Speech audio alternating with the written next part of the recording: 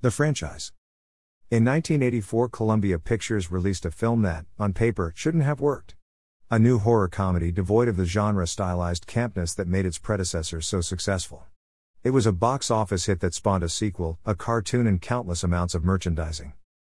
Having cemented itself in cinema history and in the hearts of its fans, this family favorite film stood the test of time and even managed to age gracefully in the process. Entering a period of Hollywood filmmaking where remaking and rebooting a franchise, over a new story idea, is becoming more and more frequent, it was only a matter of time before this gem was up for debate. Fans had been clamoring for a third film in the franchise for a number of years, despite the second movie not being as well received but still lovingly crafted in the style of the first film. Indeed, the original creators batted the scripts for GB3 back and forth until it was called off, largely due to the death of original cast member Harold Ramis and lack of commitment from Bill Murray, and a high-end video game was created which made use of the potential film's plot. In 2016, the franchise was rebooted with Ghostbusters: Answer the Call.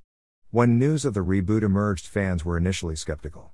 The film was to be a female-centric cast that didn't reference the events of the two previous Ghostbusters movies. When the trailer arrived online, it became the most disliked film trailer in YouTube history, and garnered 24 million views in just 24 hours. Reeling from the negative response of the trailer, Sony and the film's director, Paul Feig, hit back with commentary that labeled the detractors as misogynistic crybabies who hated the trailer because of the feminine representation and not because of the quality of the film itself. Sony embarked on a reactionary spin campaign to promote the film in a more gender-political fashion and even went as far to delete the trailer's YouTube comments that called into question the film itself, as we learned from the hacked Sony emails, thus adding fuel to the fires of gender-based opinion. Answer the Call. I must confess I was quite reluctant to see this film. I grew up on the franchise.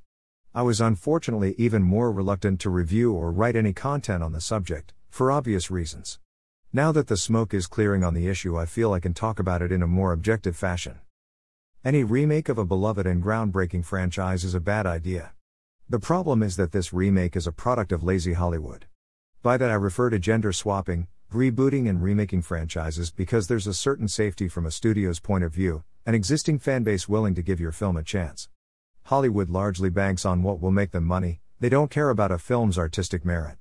So when they cast men in action films and women in romantic films, it's because they know the majority audience will pay money to see it.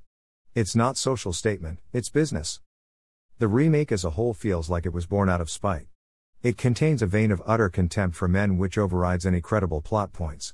It would be easy to comment on the representation of men in this film, being that all men in the film are represented as incompetent, evil, dickish, or as incompetent, evil, and dickish, the obviously vaginal aesthetic of the PKE meter, the objectification of Chris Hemsworth character, Sony's non-committal to an LGBT character, the horrible black stereotypes Leslie Jones character embodied, but I don't want to get bogged down in racial, gender and identity politics, it's not that sort of review.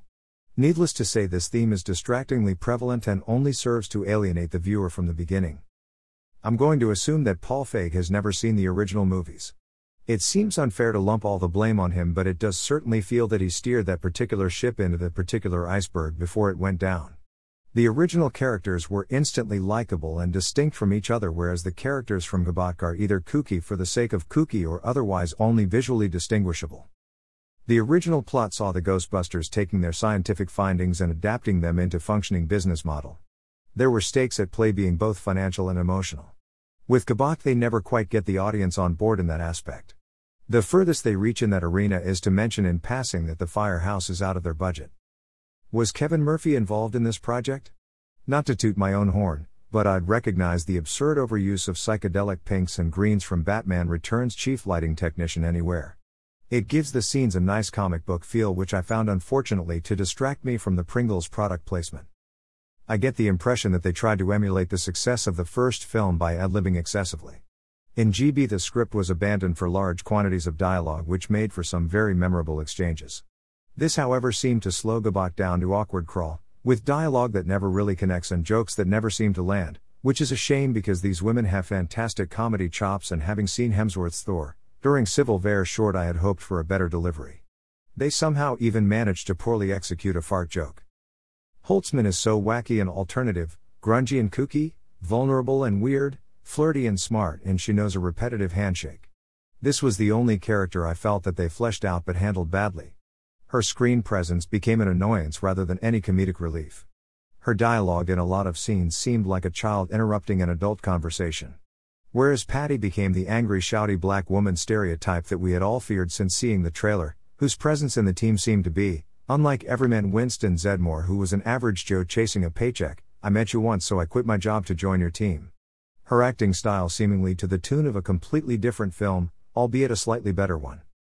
With regards to any expositional gripes I may have had with the film, I found the Proton Pack, are we still allowed to call them that?